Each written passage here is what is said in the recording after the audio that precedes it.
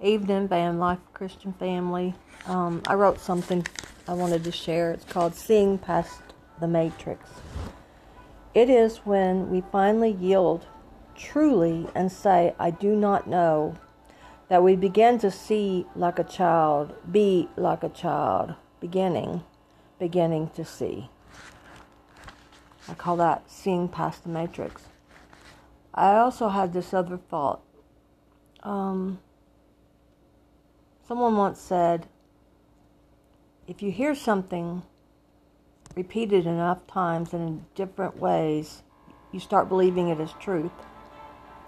When we watch these conspiracy theory videos and a new idea comes our way,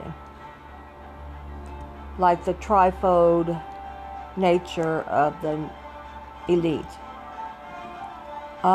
and then you hear it in different videos, and it seems right.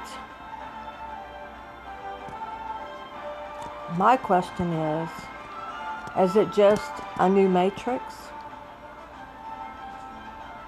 Or is it true? A truth coming out all over the place? Or is it just another